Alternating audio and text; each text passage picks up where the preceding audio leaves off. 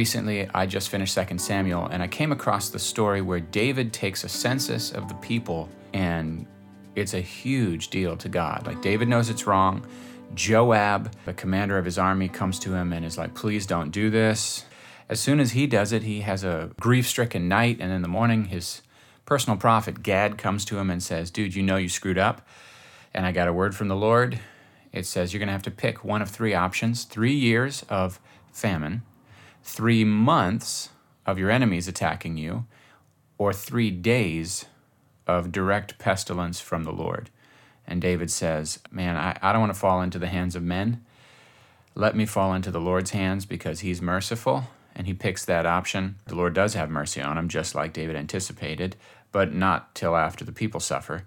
And then the story ends with David sacrificing burnt offerings to the Lord that he purchases from a dude named Araunah.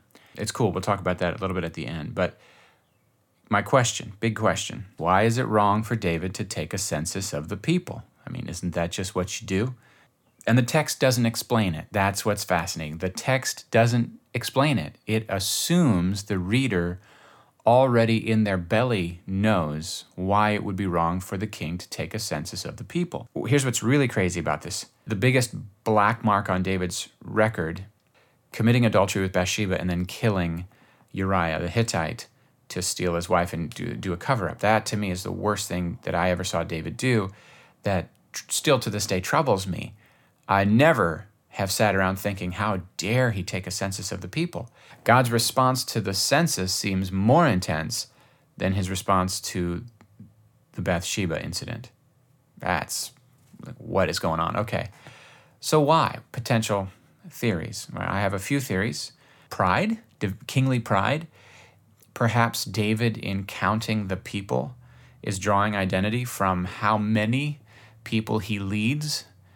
Is that why that is sinful? I don't know. I know there's a proverb that says that the glory of a king is in an abundance of people. Could be. How about another option? Is it that in numbering the people, he's trying to assess his military strength? And is that in some way an act of defiance against faith in God as their protector? I know that with Gideon, God kept slimming down the soldiers so that they would never think that their victory came from them or from their skill or from their power, but they would know for a fact, because he only delivered him with 300 people, that it was the Lord. So is that what's going on here? A few weeks ago, we looked at the Uzzah incident, where Uzzah steadies the cart so that the ark doesn't fall and immediately is killed for touching the ark. And when you go back and look at what God had said, it was very clear that the ark is not to be touched, but in fact, it is to be carried with poles on their shoulders, and that there are rings on the corners of the ark that you put those poles through. They're not to carry it in a cart behind oxen. They are to carry it. But they hadn't paid close attention to what God had said, and they hadn't followed what God had said. But God hadn't forgotten what he said. There's something similar really interesting here. I found in Exodus chapter 30, it says this: the Lord spoke to Moses, saying, when you take a census of the sons of Israel to number them, then each one of them shall give a ransom for himself to the Lord when you number them, so that there will be no plague among them when you number them. So apparently, Exodus 30, verses 11 and 12, apparently it's not wrong to take a census, but when you do, every single Israelite has to offer a ransom to the Lord, which makes very clear that they belong to the Lord. Perhaps, and I think this is the one I'm most convinced of, that in taking a census, it begins to confuse issues of identity and belonging. Are the people the kings? Do they belong to the earthly king? Or do the people belong to the Lord? This is deeply critical. At least God views it as deeply critical. Remember when he says to Samuel, when Samuel's all upset that the people have demanded to have a king like the other nations, God says to Samuel, why are you upset? They didn't reject you. They rejected me as their king. So taking up a census feels like an extension of the idea that they have rejected belonging to the Lord is enough for us. I would submit to you that patriotism, as natural and healthy as it is always moving in the direction of danger, the danger of nationalism, where the nation itself is becoming a god or has the danger to become a national tribal god. Do you remember the story where the religious people are trying to trap Jesus? And they say, should we pay taxes to Caesar? And of course, they want him to say no so they can have a reason to accuse him of being a revolutionary.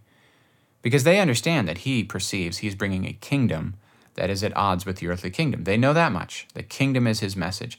So they say, hey, should we pay taxes to Caesar since you're all about this kingdom of God thing? And he says, bring me the coin. Whose image is on it? And they go, well, that's Caesar's. And he says, well, then render to Caesar what is Caesar's, and render to God what is God's. Super clever, all right? The money might have Caesar's image on it, but whose image do you bear? Well, you're made in God's image. So Caesar can have your money, but what he can't have is your heart, your life, and your obedience and your allegiance. That's a clever way of Jesus saying Caesar does not have my allegiance and he shouldn't have yours because Caesar's not Lord. God is our king. Again, to whom do the people belong? I think that's what's going on here. In Jurassic Park, there's a line where Jeff Goldblum's character, fantastic character by the way, says your scientists were so preoccupied with whether or not they could, they didn't stop to think if they should. Kind of also reminds me of Elon Musk's warnings over the development of AI, artificial intelligence. He says that we're already past the point of no return, that a super intelligent, self-aware AI will be so far advanced to us that similar to how an ant, we have no trifles with an ant, they just happen to be in the way of our road we're building or our house we're constructing. He says a super intelligent artificial intelligence will probably feel similarly about humans, won't necessarily hate us or care about us, but if we're in the way of its purposes, it'll snuff us out.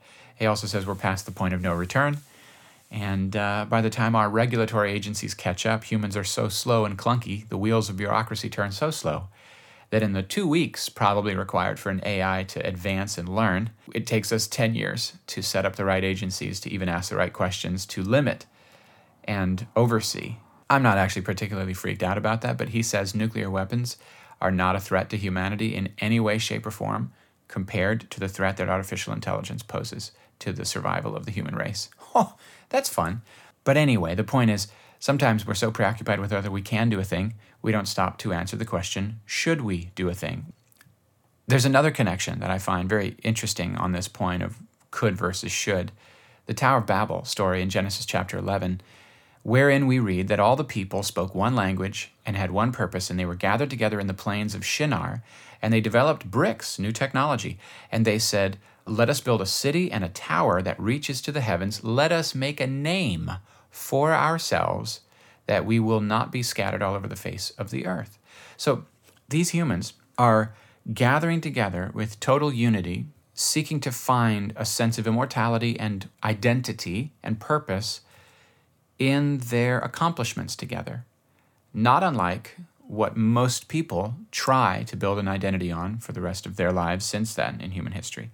But God, this tower is supposed to rise to the heavens, but God has to come down and see. And when he sees, he says, this is bad because nothing will be impossible for them. So he confuses their languages, which is why they call the place Babel. This is bad, for nothing will be impossible for them. So he actually says when people are unified and cooperating, it's incredible what they can achieve.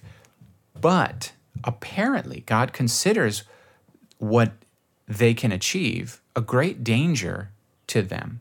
The next time that we see Babel being undone is Acts chapter 2. Jesus is resurrected, the early church is praying, and the Spirit comes and gives them every language, and every single language hears them proclaiming the mighty works of the Lord, and then Peter gets up and says, there's one name given under heaven whereby you must be saved. So he seems to be undoing Babel. He divided Babel when we were gathered around one human purpose. Let's make a name for ourselves.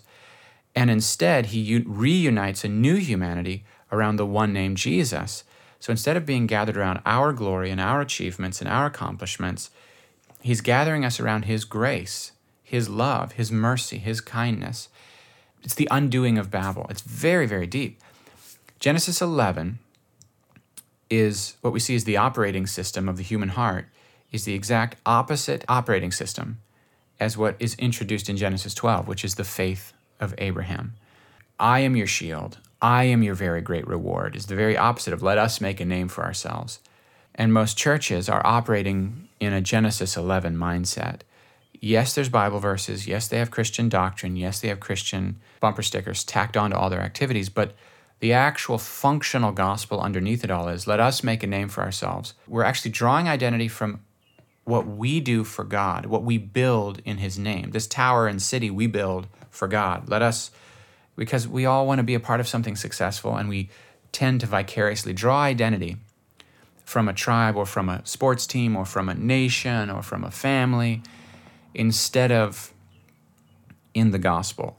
Pastors are actually called to be shepherds, spiritual leaders, not CEOs. We're actually here to shape and grow people in the image of Christ and to help them relate and know Jesus. So we're shepherds. So as shepherds, our primary job is to lead the sheep to the good pastures and the still waters. That's our goal.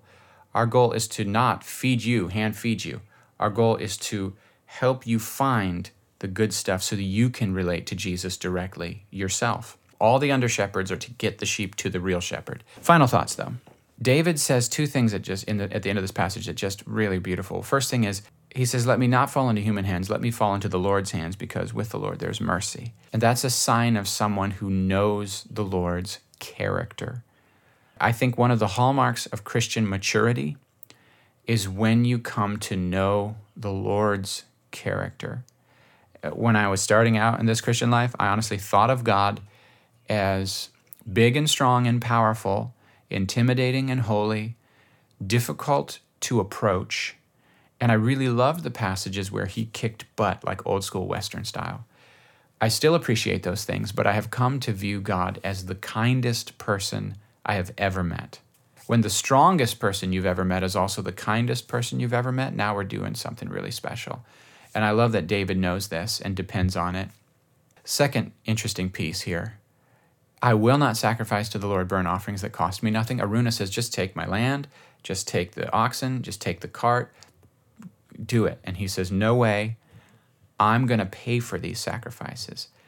That is a really healthy principle. I don't know, sometimes we miss this, but making offerings to the Lord that are actually painful, in the end, brings about the fire. And not in the Samuel passage, but in the Chronicles version of the story. Fire falls from heaven on David's sacrifices. Years ago, I was sitting in a restaurant having breakfast and reading this passage, and the Lord was very clear with me. He said, the fire only falls on sacrifice. And that was helpful. It was a helpful answer from the Lord because there was something I was going through at that time, and I had to make a decision. So anyway, I think we live in an age of Google where we answer questions very quickly without having to sit in the question, but I've found in my life that sometimes the most transformative parts of the Scripture are those parts that hit me with the deepest questions that last the longest, and I live with those questions for a while. Living with a tension of the right sort can really help shape and form us in a unique way. Anyway, have a good day.